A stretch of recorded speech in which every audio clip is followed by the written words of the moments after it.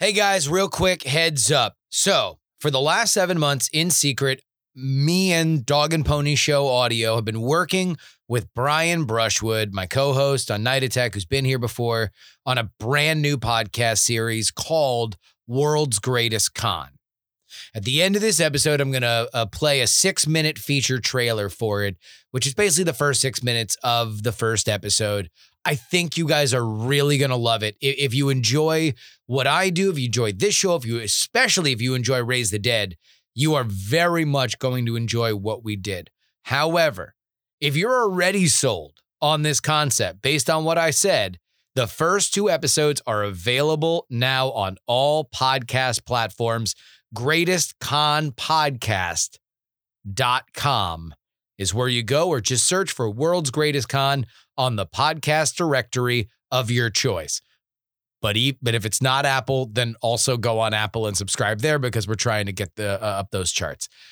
Enjoy PX3. Make sure you stay to the end if you want to hear the first 6 minutes of World's Greatest Con. The following is brought to you by Dustin Campbell, Daily Tech News Show, Andy Beach, Nick Wood, and Craig.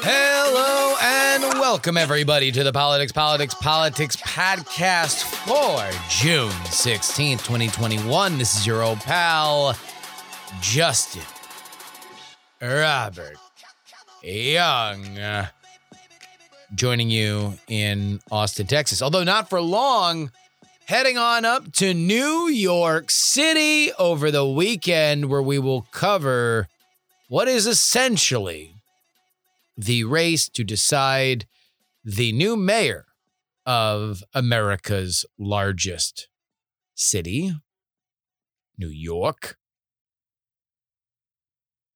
It's going to be an interesting race, and we're going to cover the latest, including the fact that we now have not only a clear frontrunner, but quite possibly that man's closest challenger is starting to fade away. Also, Cocaine Mitch's secret plan on infrastructure revealed? ? Is he planning to give Biden a win so he can never get a win again? Bold strategy, Cotton. We'll see if it plays out for him as we discuss the latest on the bipartisan infrastructure negotiations and why they just might be crazy enough to work. And finally, speaking of things that are just crazy enough to work, I don't know if y'all remember this, but a couple weeks ago, in fact, I think I was still in Oakland at the time, I did a segment on how, with the California recall in full swing, I thought that there was space for an influencer in the race. Somebody that's built their own fame by way of these internet social networks and all that goes along with it. I said Logan Paul back then, but I think that the larger point was that this is possible. And we are going to have a conversation with somebody who is doing just that. He is a wealth and real estate YouTuber, a man who is taking this pretty seriously, has a 20-point plan on his website, MeetKevin.com. It is Kevin Paffraff, who is known by MeetKevin online. He was great, and we have a very interesting conversation about how serious he is about it, what his plans are, and why he believes he is uniquely suited to take on this challenge. Burn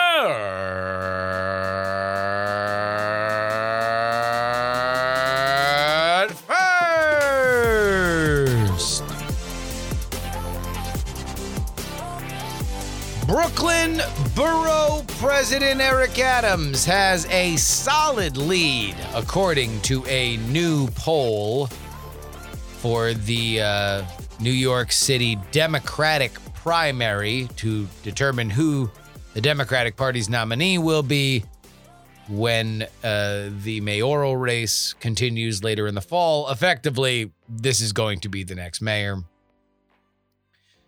But the fact that Eric Adams is in the lead is only kind of a surprise. He's been leading in polls for the last 3 or 4 of them.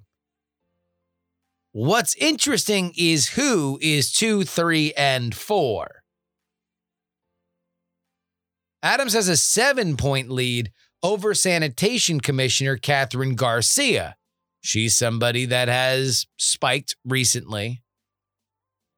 But Maya Wiley is only 2 points behind her at 15%.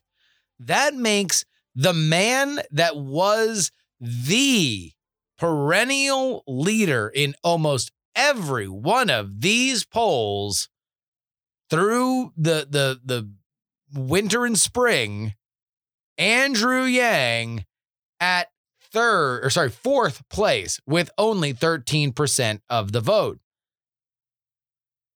So Eric Adams at 24, Garcia at 17, Wiley at 15, Yang at 13. It is the first survey where Andrew Yang has dropped beyond third place. That's bad news, ladies and gents of the Yang Gang.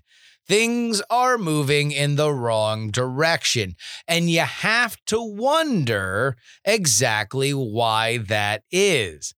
Yang has taken more of an aggressive tact over the past few weeks. As soon as he surrendered his lead in the polls to Eric Adams, he became a lot more aggressive toward Eric Adams. Instead of turning the other cheek, he started returning fire. But that's superficial. Because to me, this looks a lot like New York City power protecting itself. What do I mean by that? According to an article on Monday from the New York Times, the current mayor, Bill de Blasio, despite the fact that during a debate a few weeks ago, when all the candidates were asked whether or not they would seek Bill de Blasio's endorsement, the only person to raise his hand was Andrew Yang, and everybody else on that stage took turns trashing de Blasio and his job as mayor. The current resident of Gracie Mansion is working actively for Mr. Adams and against Yang. So let's start with his working against Yang. This is quoted directly from the New York Times. Of the leading contenders in the race, the mayor is perhaps most opposed to Mr. Yang, even though he was the only candidate who said he would welcome Mr. de Blasio's endorsement. The union official who spoke on condition of anonymity said that the mayor was, quote, clearly and strictly against Yang.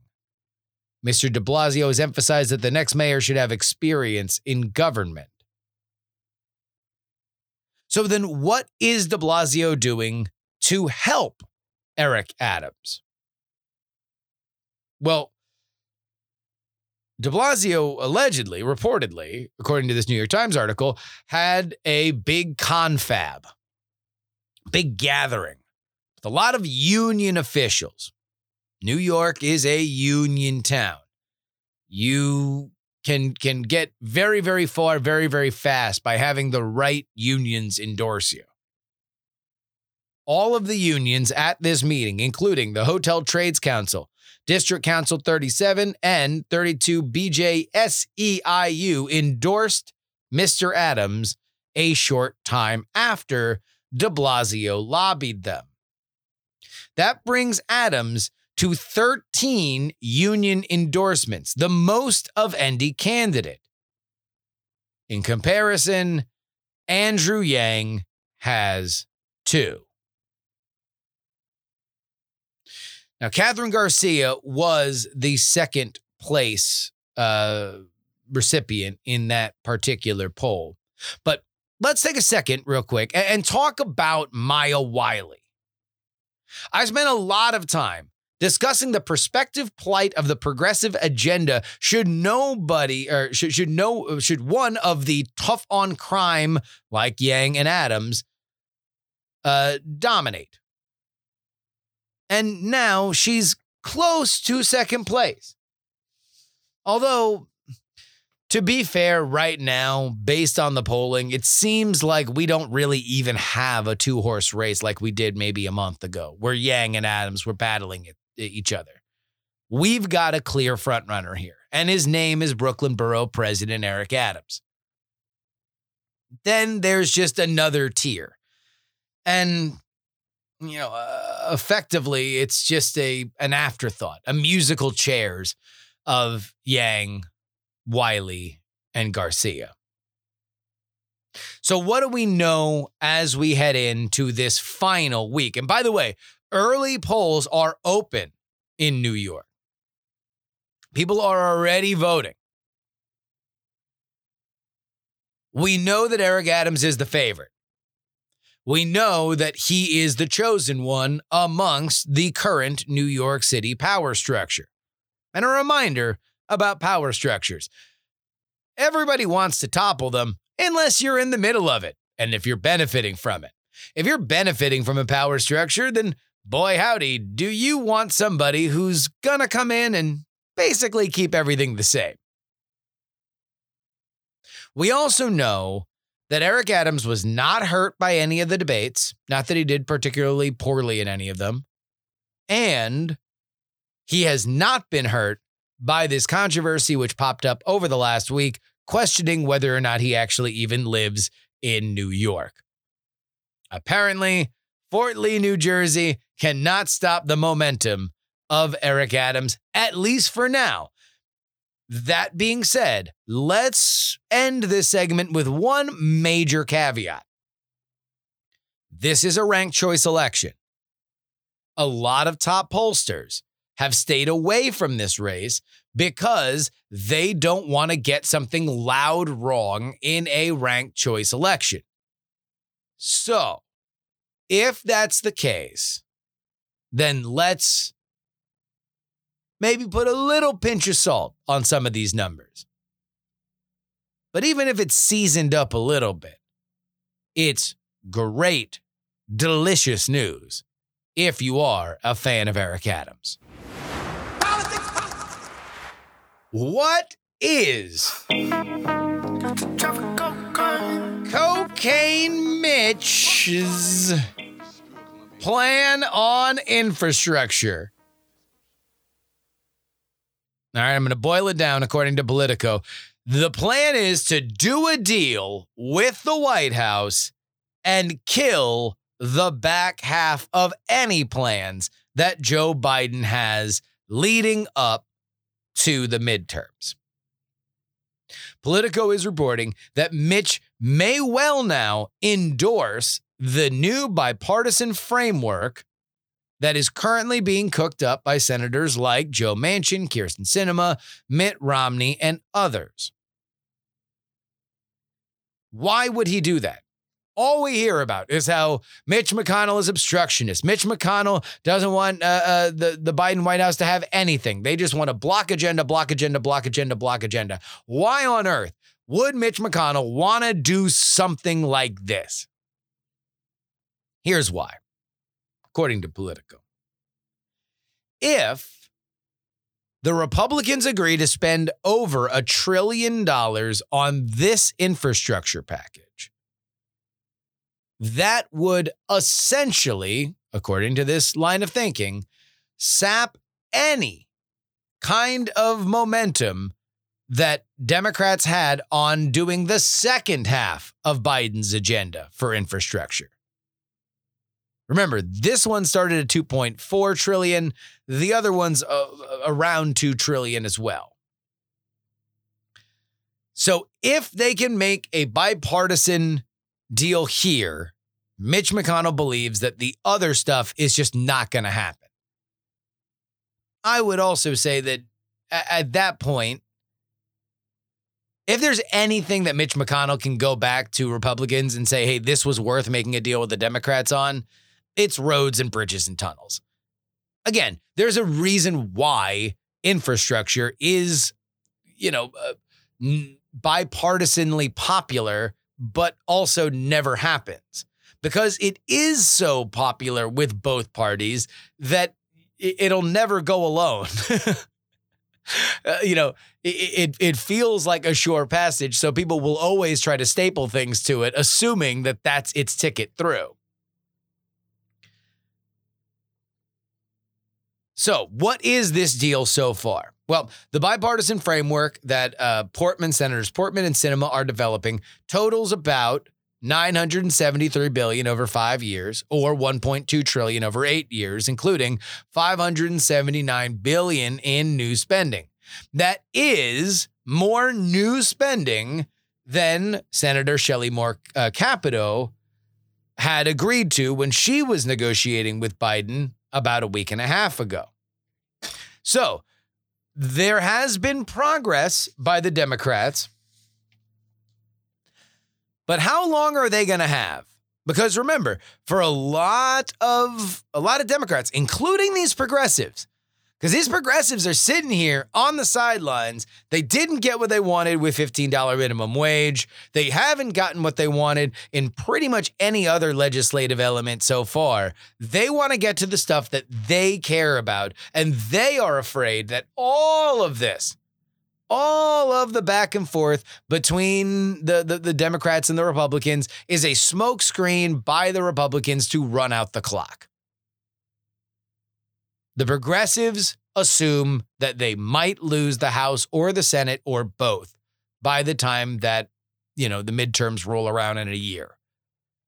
And even if they don't, the window for any kind of a tough vote that people would have to really think hard about to put their name on is, that window is rapidly closing, because as we get closer to primaries for the midterms and stuff like that, everybody's going to start to clam up a little bit. Nobody likes to make a bold move right before voters are going to go to the polls. So some of the Democrats want this, whatever's going to happen, to go really, really, really fast. And we have some breaking news here. The White House is giving that bipartisan group 10 days to strike a deal with them on infrastructure. At least that is according to what the House Democrats were told.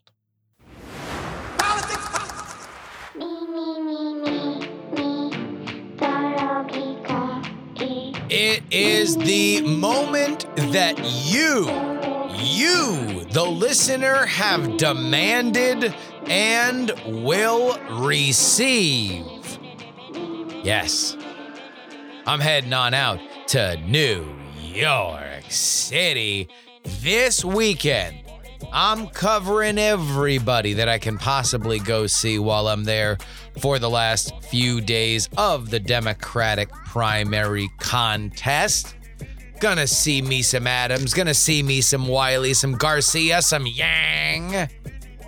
Maybe even some Stringer. I don't know if I'll have time, but we're gonna figure it out. But you want to know who else I'm going to see? You. If you are in the New York City area. Because we are having our first PX3 meetup since, God, I don't even know when the last, I guess, Politicon? I mean, it's been a minute, certainly over a year since we've had any kind of meetup, and it happens this Sunday. Here's where you're going to go. It's called Carragher's. That is Carragers. It is at 228 West 39th Street, New York, 10018. Again, that is Carragher's at 228 West 39th Street, New York, 10018. I'll get there around 7, might be there a little bit before, but anybody who's there, I'd love to say hello. love to meet up with the New York City PX3 faithful. I mean, we had a really good turnout in Nashville. I don't know how New York does it. Does New York got any love for PX3? We're going to find out on Sunday. And the reason why I'm going to be able to do that, the reason why I get to haul my ass all the way up to New York, I get to run around the 5 boroughs, I get to buy folks drinks on Sunday night at Carragher's is because you guys support me at TakePoliticsSeriously.com. Now is a great time to show your appreciation for the podcast. It's going to be the opportunity that you have to get the 2 bonus podcasts that come out each and every week. The Sunday edition that shows up first thing every Monday morning. And then, of course, there is the late edition. That is the latest news that goes out that week will happen on that Thursday show because we record our Friday show a little bit earlier. TakePoliticsSeriously.com is where you go to support the show. Thank you to everybody who does it. And if you're in New York, meet me at Carragher's, 7 p.m., 228 West 39th Street. I'll see you there.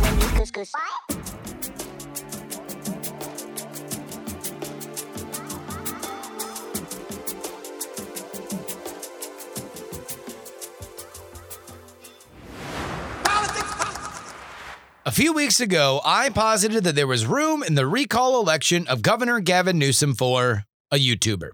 My pitch was this. If you have scratched and clawed your way to relevance amongst a mass of attention seekers once, then you're basically pre-qualified for politics.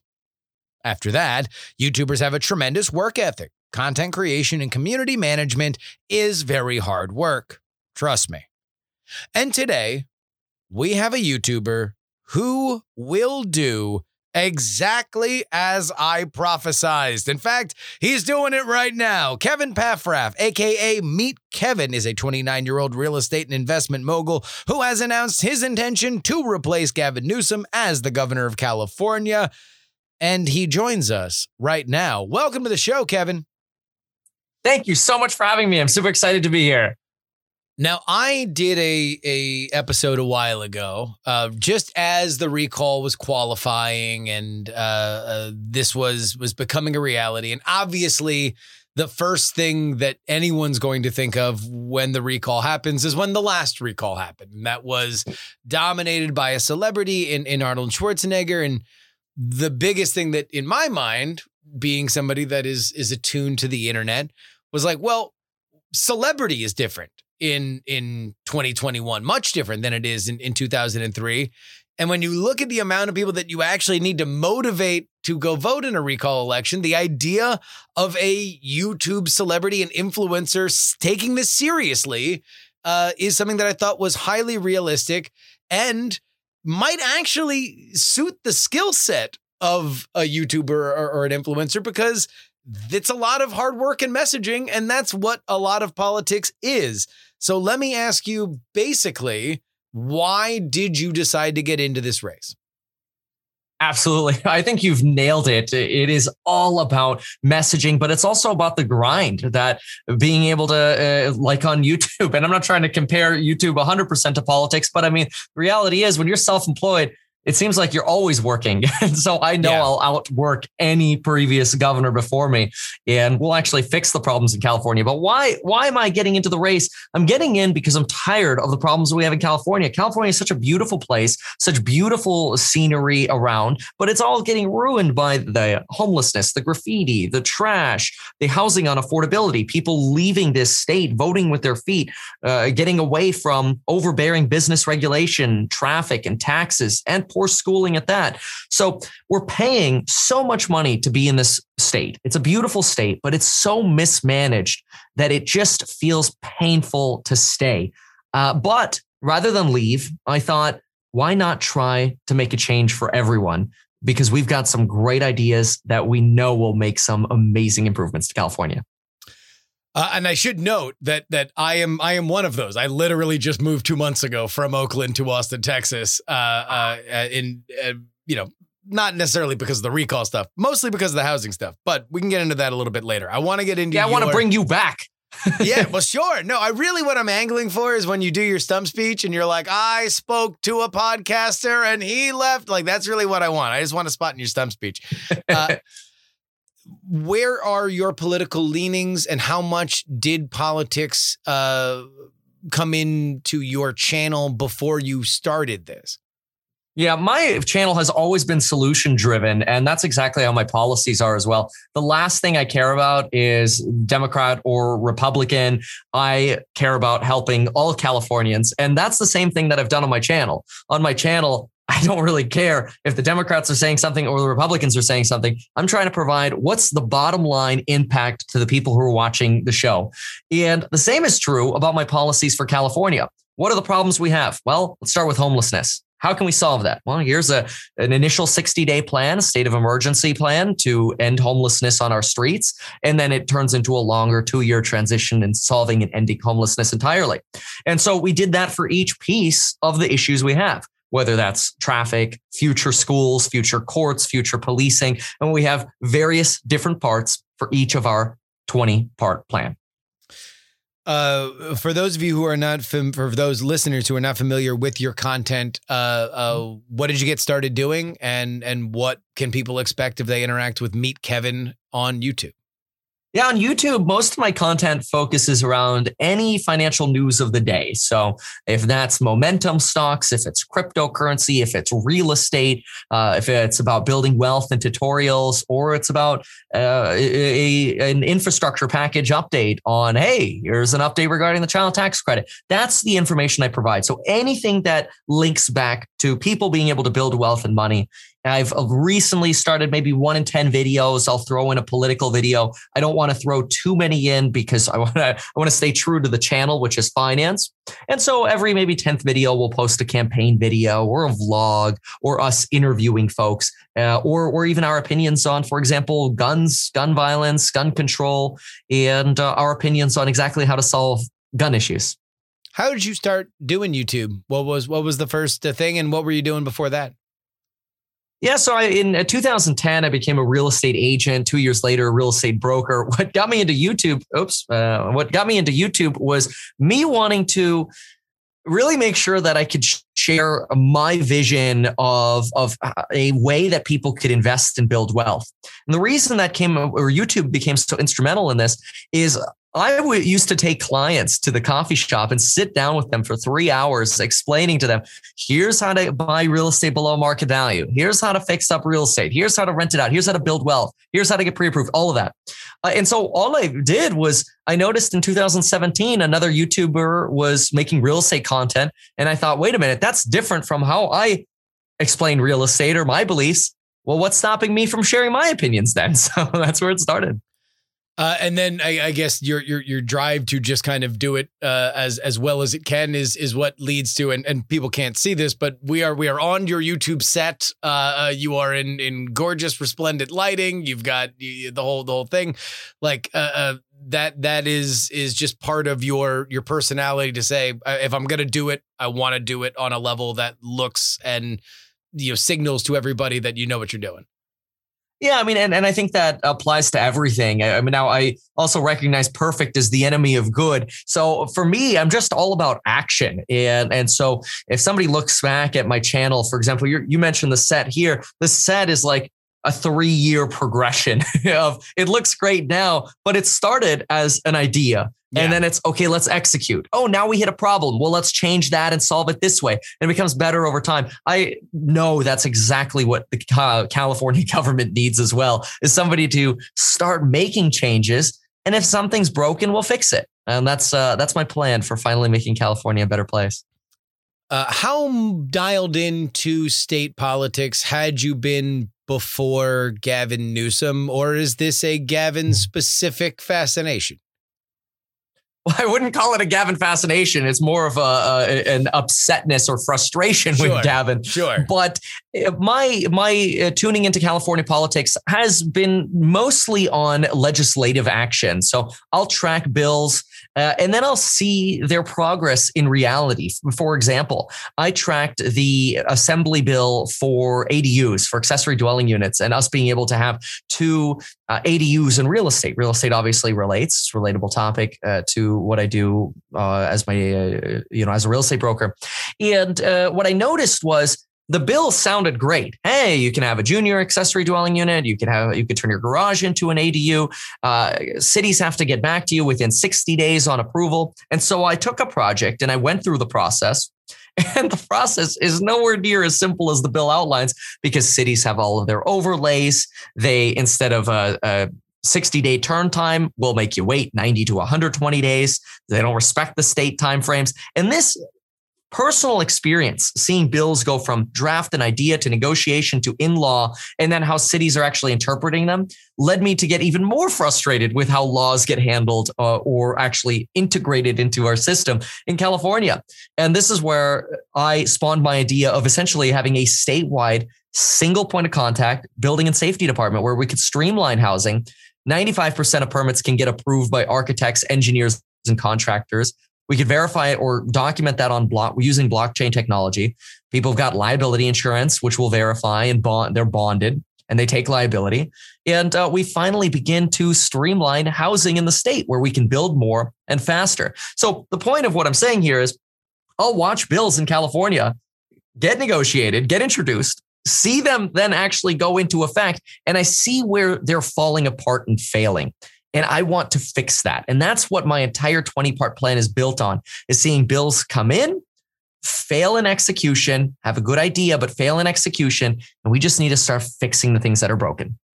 All right. So you got housing. That was one reason why I left. The second reason why I left was my wife's an asthmatic and we lived up in the Bay Area, and the forest fires went from something that happened maybe once every 2 years to definitely every single year to now we were getting 3 or 4 every year. And while I'm not denying climate change, I do think that it is an absolute problem that we have to deal with. It certainly seemed like PG&E was letting things light on fire every year, and that was becoming a major issue to us thinking about staying there. How would you fix the fires, Kevin? Big issue. You're totally right. Look, one of the reasons we have so many issues with our infrastructure is because as Californians, we want to go 100% green. But the problem is the way our government is instituting it is in such a way that existing infrastructure is blocked by so much regulation from actually improving their existing infrastructure.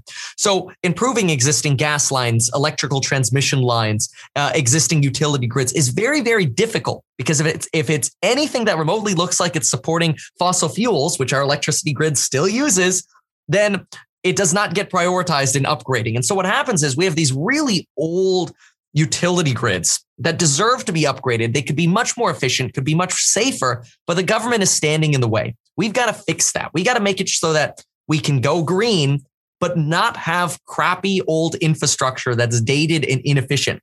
And we could easily upgrade parts of either electrical systems, our gas systems, or both without investing in them for the next 50 years, but upgrading them for the next 20 years while we're still in our green transition. So that's one part. Government is in the way of improving a lot of these systems that exist. The second problem is the government isn't conducting enough controlled burns to actually minimize wildfires when they occur. See, the neat thing about controlled burns is we don't have to burn everything. We just have to burn certain areas, burn certain radiuses. And what we can do then is we can control which tree species are affected, which animals are affected, which endangered species are actually getting protected by our controlled burns. We could limit the carbon output with controlled burns, and we spend way less money by using more controlled burns. We need to burn around 2 million acres a year. Right now, we're barely burning 20,000 acres a year. And this is a Gavin Newsom failure that needs to get fixed. Let me pull back meta before we go back into some of the issues that you have.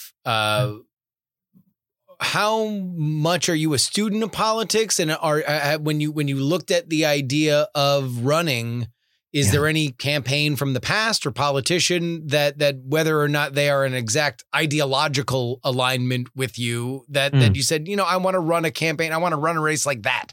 I want to bring this kind of message or this kind of energy, either contemporary or in the past. I think you get a little bit from history and a little bit from every campaign. I think there's something you can learn from everyone and everyone's style and how they campaign. And I think you have to look at all elections and see, hey, what worked best here? And those are some of the things that we're taking. We're taking bits and pieces from all sides. We don't care if it's Republican, Democrat, doesn't matter if they ran a successful campaign or unsuccessful campaign. We want to learn from it. So in terms of being a student of politics, I'm a poli-sci major, also started my major out in econ, but ended up graduating in poli-sci. Really excited. Love the idea of serving my state and my community. It's one of the reasons I'm running. It's the biggest reason I'm running is trying to fix what is so broken because California has given me so much. And I feel like many people are being prevented from having that same opportunity with the amount of overregulation that we have and the amount of problems that we have that are leading people to go to other states. So yeah, other campaigns, I try to focus a lot on our campaign, but we do whatever we can to make sure we have the highest chance of getting into office so we can serve California and fix it. Because the thing that popped into my head when I was watching your video, and hopefully you take this in the spirit that it's offered, was Ross Perot, who specifically his first presidential run in 1992, when he was very dialed into the idea of here are solutions, common sense solutions to these problems. And that's the only thing that I could say in watching your stuff was like, you got 20 points. That's great. You are overproving that as a YouTuber, you are somebody who is knowledgeable on these issues, because I think that if anybody else put these words out, you wouldn't have any of the baggage that people have about internet stuff, which I think is unfair. And you're obviously going to have to make up with hustling, but there's too many points. You need one. You're a YouTuber. You know better than anybody that you need one headline and you need one a screen grab. So amongst everything that you have here, what is the single issue? What is the 5 words that defines your campaign? It's almost like you're asking for us for a campaign slogan. And I have to tell you, that has been the hardest thing, because when I say the number one thing is taxation, people say, well, how are you going to pay for that if you lower taxes? All right, you have to make the state more efficient. If I say solve housing, people say, okay, well, how are you going to deal with traffic? Or if I say solve homelessness, people say, well, how do you deal with mental health? The issue is there are so many problems. I think the slogan of my campaign is honestly, it's the 20-part plan. But go look at all your videos. I'll guarantee you that the most popular ones are the ones that have super easy to digest or very, very workmanlike, understandable, searchable 5-word titles, right?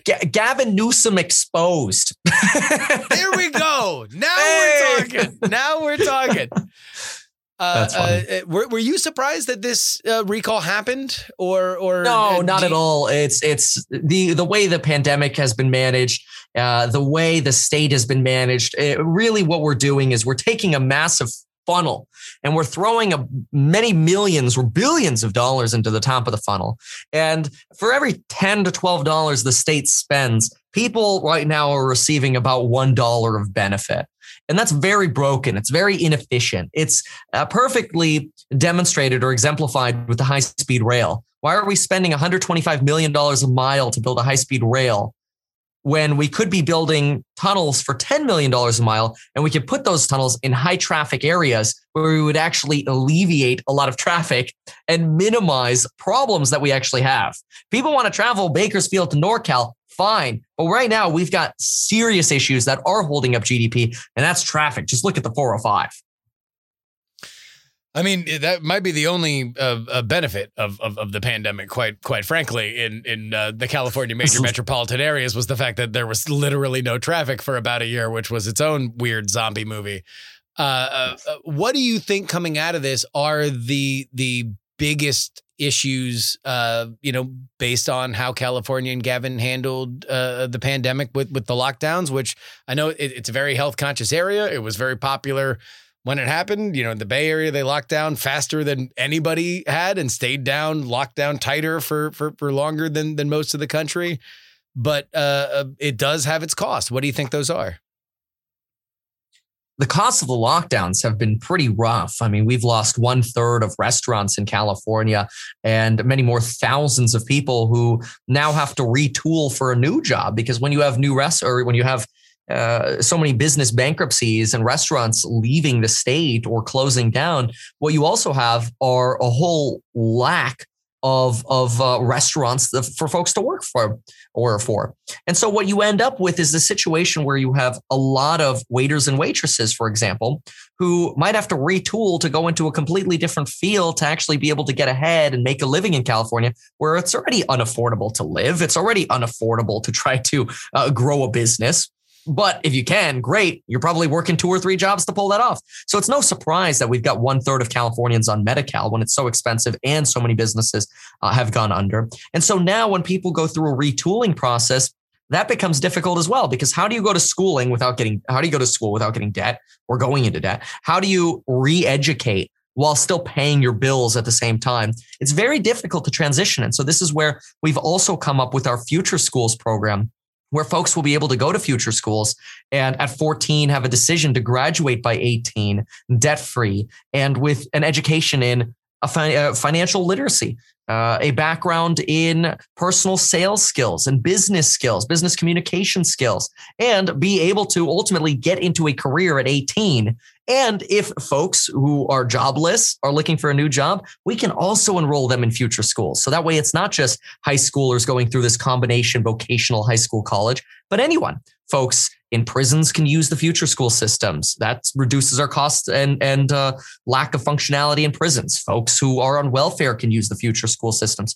We got to get people educated and reintegrated. We don't want to chase them out of California. Unfortunately, that's what the current government is doing, is chasing folks out. Now, my real concern, and this is the big one, is what's going to happen with COVID 2.0. When 2.0 rolls around and we still have this lockdown or the state of emergency in effect, is Gavin Newsom going to bring those lockdowns back and bankrupt more businesses? And just to catch people up, this is a current state issue that we have not covered a lot on the podcast, but Gavin has not relinquished his state of emergency that he put in during COVID, which has begun to make people wonder, why absolutely are you going to let it up? Because it seems like things are opening up again. Bingo. Yeah. Another major issue in California, and something that is often brought up, not only inside the state, but also by people who kind of see sort of a parody version of it from media outside, is the homelessness. It is, I think number 2 on your 20-point plan, if I have my notes correct. So it's something I know you are focused on. What would you do with California homelessness? Yes, homelessness is a massive issue, and it's also multifaceted, much like any of the other problems that we have. So the way to solve homelessness, in our opinion, and we believe this is the correct option and it'd be very successful in California, the first thing that we have to do is we have to show compassion to the fact that people are dying on our streets and they're going without health and security. And so we need to provide that. And the way we can provide that is by providing 3 meals a day, showers, hygiene products, access to a clean bathroom, basic human needs we need to provide for. And we do that where homeless are, or where they presently are. And we can do that by deploying the National Guard, declaring a state of emergency, deploying the National Guard, not with weapons, but with compassion to service everyone who's presently homeless. I'm going to do that for the first 30 to 60 days. While we are on the ground helping individuals, we're also going to build 80 emergency facilities throughout the state. Each facility would house about 2,000 homeless individuals. And at each site, you would have the benefit of immediate access to mental health care, something that people do not have immediate access to now. Food, bathrooms, somebody's own essentially small house or some sort of dwelling structure for individuals to actually be housed in. National Guard will build this all within our first 60 days. Again, emergency powers, emergency action to get this done quickly. If we can build fast in Afghanistan, we can build fast in California. And so that's what we're going to do. Then After 60 days, we want to transition as many folks as possible to these facilities where they can be rehabilitated, where they have free living, where they get fed, and they have an opportunity to get the help they need and get reintegrated in society. This is how we solve homelessness. But homelessness as an issue more broadly is going to take a couple of years, if not longer, to solve. It's going to be a long-term project. And the way we solve that is with better education, more job opportunities locally, not scaring businesses out of the state, being open to people coming to California while at the same time providing really good education, better transportation, and better and more affordable housing opportunities in new areas. That is a lot of executive action. That is certainly, it sounds like a pricey situation. You are very fiscally responsible, and your number one plan here is no state income tax on the first $250,000 of income.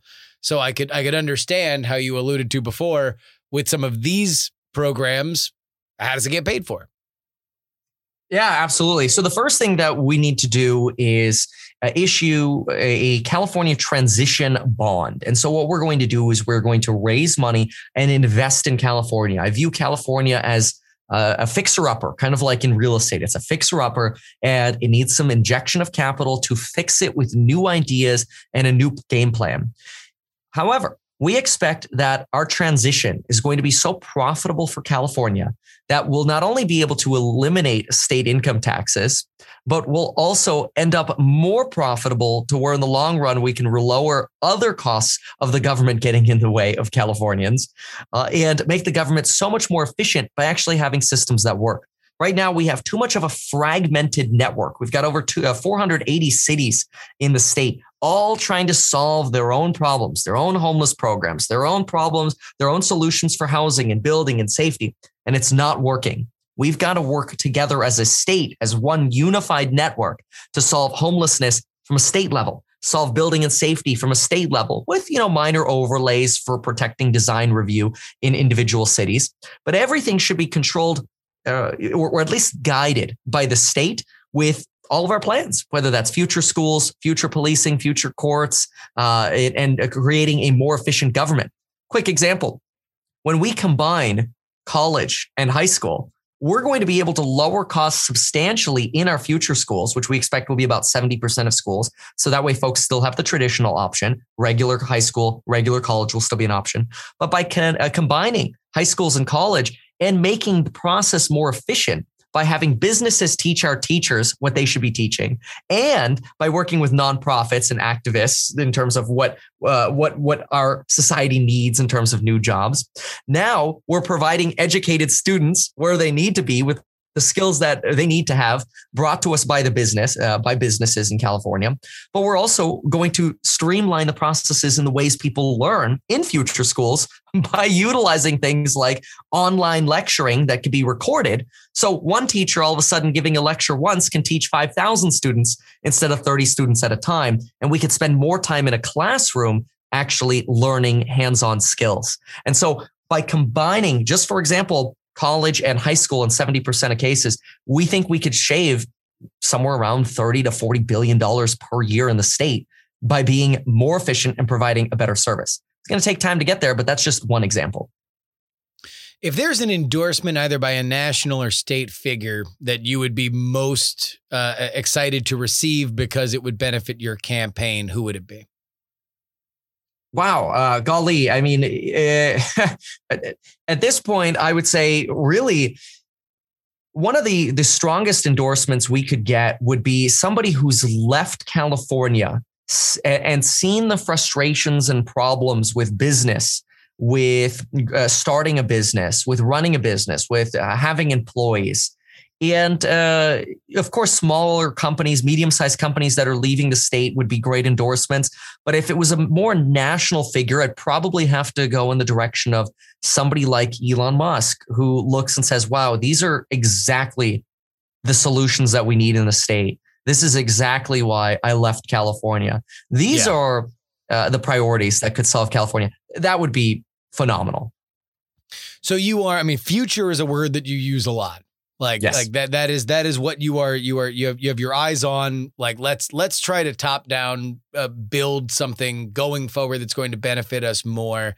Is there one shining example of an old kind of solution that continues to hurt us just systemically, or hurt the state of California systemically? Gosh, I mean, there's so much. Everything is a mess. I think a really good example is really the building and safety department issue, which we touched on that a little bit earlier. But why is it that if somebody wants to add a window or remodel their home and they want to go through planning with building and safety, they're stuck getting an architect? Getting a quote from an architect takes 2 weeks. Getting an architect to do the work takes 4 weeks. Getting the city to review those plans takes another at least 6 weeks, if not more. All of a sudden, people are waiting 3-4 months. In the meantime, housing is sitting vacant. And this really creates the massive housing problem we have in California, because when we look around, why is it that strip malls are empty? Why is it that malls are empty? Why is it that there are vacant lots? Why are there homes that aren't remodeled? Well, it's because the building and safety process is so punitive and expensive and complicated to get through that most people say it's just not worth it. We're better off leaving units vacant than we are trying to actually invest the money up front and working with the city to solve problems and provide more housing. And that's probably the biggest disgrace in California right now. And it's something that would be a day one emergency for me to solve. I believe the last time that I checked, the average home price in California was somewhere around $750,000. And that, again, the average. So if there's a few that are $1, then there's a few that are, much more than that. I'm not really great at math. Where do you think it should be, as somebody that was a real estate agent, is a real estate agent, and knows this world? Where should it be at? How much is it inflated because of governmental decisions and bureaucracy? Yeah, well, currently our median home price is about twice as expensive as the rest of the country. So it's very difficult for somebody making a median income. It's almost impossible. It's very difficult for a family making a median income to afford a home here. A home is around 750 to 800,000 right now. For a median home price is about 10 times as expensive as somebody's median income. Throughout the rest of the country, you're sitting at about 5 times. So there's that 2x. The way to solve this isn't to say, oh, let's lower all home prices in San Francisco. The way to solve it isn't by instituting more rent control that traps people into a circle of renting and not building wealth. The way to solve it is very simple. We need more options for people. And so the way you have more options is you do convert those malls, the strip malls. You do get empty buildings filled. And then in areas where we don't have building yet, we build more. We build new communities, new developments, thousands, 500,000 homes a year is really what we need to get out of this housing crisis.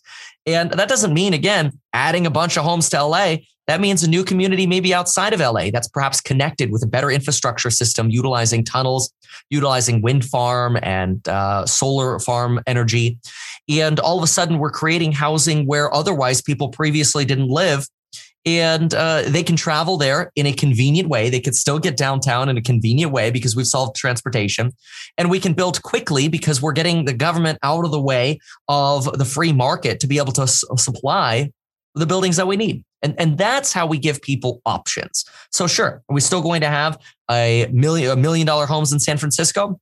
Of course, but at least folks will have the opportunity to move to different areas within California. So that way people aren't leaving to Texas or Arizona anymore. They're staying within California. So if it's double what the national average is, then you should think it should be much closer to the national average. Yeah, California will always have probably a price premium for its beaches, for its weather, for its interconnectedness, and that will stay as long as we don't continue down this path of really destroying California. And it's really beginning to get worse now than ever before, because what we're seeing is more and more adults from all wealth incomes, whether they're low income, middle income, or high income, after this pandemic are leaving to Texas, Florida, Arizona, Nevada. And this begins not only a flight of talent, a flight of entrepreneurs, a flight of jobs, a flight of businesses, but the more we have that flight, the lower California's GDP becomes, the lower our tax revenues become, the less money we have for roads and schools. And then all of a sudden our roads and our traffic becomes worse. Our schooling becomes worse, and things actually get worse and not better. We can make California better with more people, not less. So that's a big priority for my campaign. Well, it is a campaign that I'm certain everybody listening is very excited to have heard about, specifically everybody in California. Kevin Paffrath, MeetKevin on YouTube. I would encourage everybody to go listen to your 20-part plan. I'm going to stay on you. We need a slogan. We got it. Like, you can't be this polished on everything and have all the information and not have that little, the grab. You got the thing that you can put on the mug. You got to do it. Thank you so much for taking time out of your day to speak with us. Absolutely. Thank you so much for having me. We will work on that slogan. And if any of your fans have suggestions, tweet me at @RealMeetKevin. I want to hear it.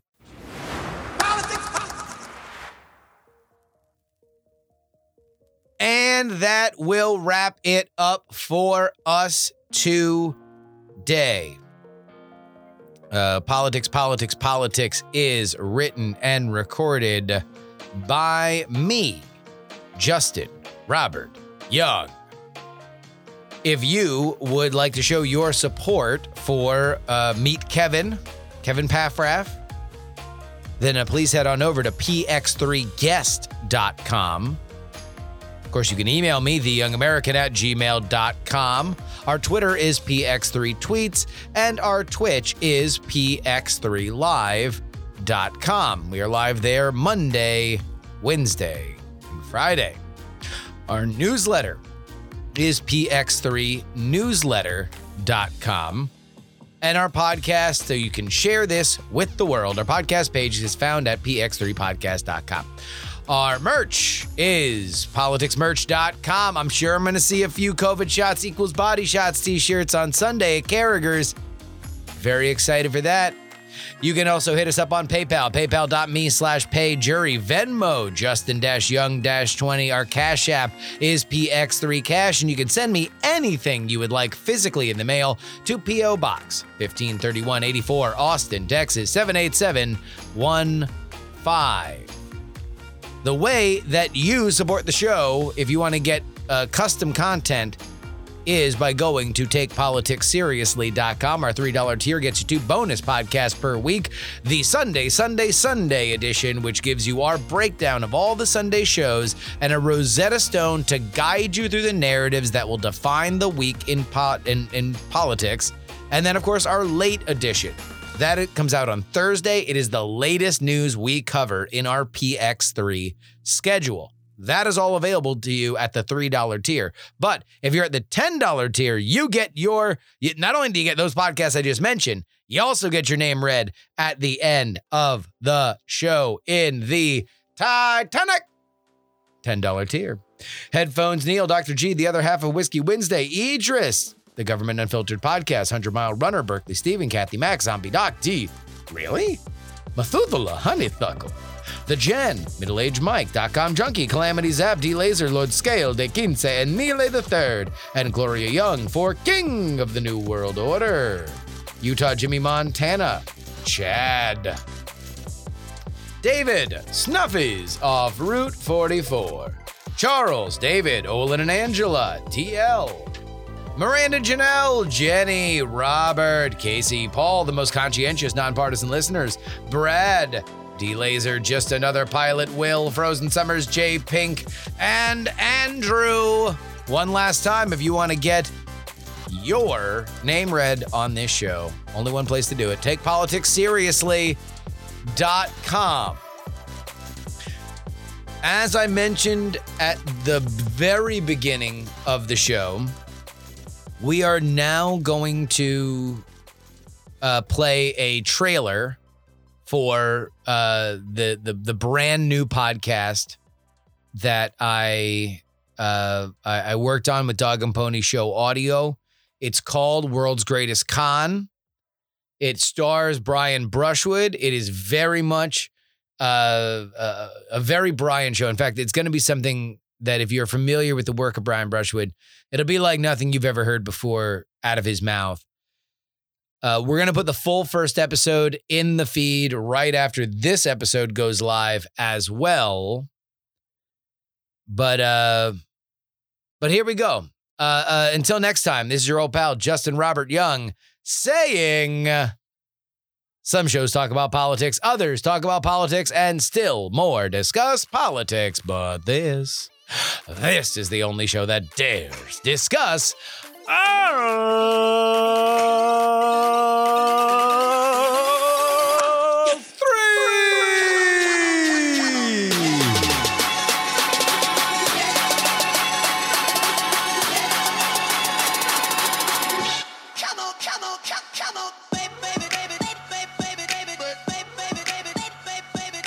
I think I was 20 years old when this happened, and it was outside of a Home Depot parking lot.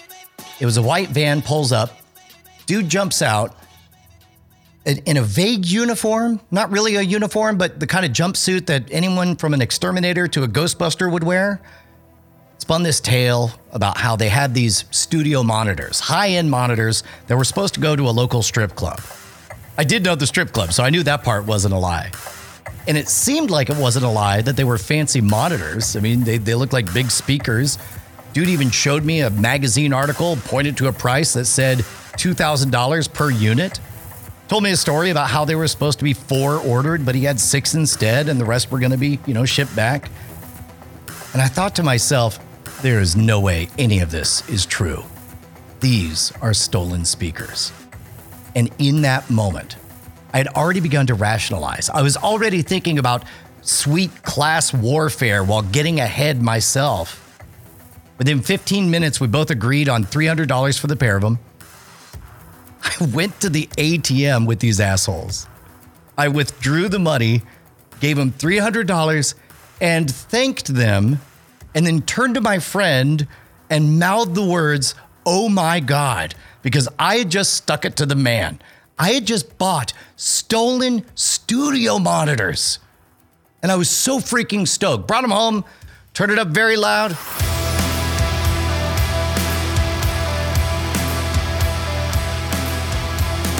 Very impressed with myself.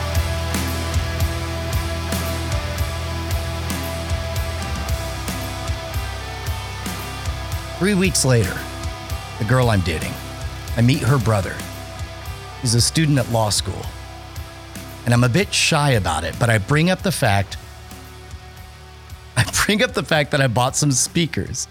And I get to the part where I mention the white van, and he nods and grins and says, "Oh, wow, so you saw one of those guys." And I was like, "What? One of those guys? What are you talking about?" He's like, yeah, those guys. They sell the garbage speakers. They're garbage, but they make you think they're stolen. And that's when I realized I'd gotten got. I'd let the fantasy overtake the reality. The reality was I was giddy at the prospect of sticking one to the man. The most beautiful thing about a con is how little the con man needs to do in the moment. He just has to set up the story, because the person who's going to obliterate his morals for the fantasy, that's me. And I won't find out for 3 weeks until I meet my girlfriend's brother. There's a common phrase in my line of work. You can't con an honest John. It's because the honest John is somebody in that situation wouldn't even consider letting his morals be compromised. Wouldn't even occur to him. He would walk right past it.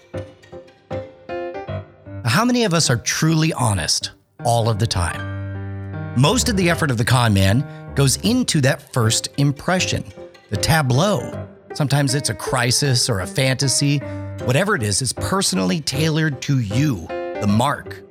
I've spent a lifetime studying these schemes, which really means I've spent a lifetime studying desires, those very urges that make us human. You know, when I'm hanging out, sometimes a few beers in, somebody will ask me, what is the world's greatest con? It's a good question. I don't know if this is it, but here's a pretty good place to start. It's 1943. Allied forces are about to land their first boots on mainland Europe. If If you do it successfully, you can defeat the Nazis. Botch it, and you allow the fascist war machine to keep on rolling. In a smoke-filled London basement sits a gang of con men. Now, they don't call themselves con men, since they're in the British military and all, or they're agents of deception, which, to be honest, is probably a better name than con men anyway. I'd like to be an agent of deception. Anyway, they got a plan, and if they pull this off, it will change the war. The British know that the Nazi expansion into the Eastern Front with Russia isn't going well. That means at the highest ranks of the German government, people need good news to bring the boss. That means the boss is eager to hear good news. So what if somebody fulfilled that fantasy, wrote that good news for them, put it in their hands in a way that makes them feel lucky to have it? Can't be a regular leak or a fake double agent. That's regular espionage. No one gets excited when the normal happens. That would just fall flat. Remember what we said about the tableau. All the effort into the first impression. This kind of good news that moves armies? No. This has to be an act of God, the Lord himself, smiling on the fatherland. It needs to fall out of the sky. Literally. An officer of the Royal Marines is going to crash his plane in the Atlantic Ocean off the coast of Spain. His corpse is going to wash ashore. In his pockets will be a heartbreaking tale of young love, evidence of a vibrant life snuffed out too soon, and secret documents revealing the plans of the Allied forces. Those documents will be irresistible to the Nazi intelligence that happens to live on that shore. He'd be greatly rewarded for finding it. In fact, each rung of the ladder that passes it up the chain will be rewarded for finding it. The officer will be completely fictitious. The body, a corpse discarded by society. The documents, an intentional lie to devastate the German efforts. All of it to fool the ultimate mark. Someone who is most certainly not an honest John. Adolf Hitler. Cons don't fool us because we're stupid. They fool us because we're human. And this might be the world's greatest con. I'm Brian Brushwood, and we're on a quest to find the world's greatest con.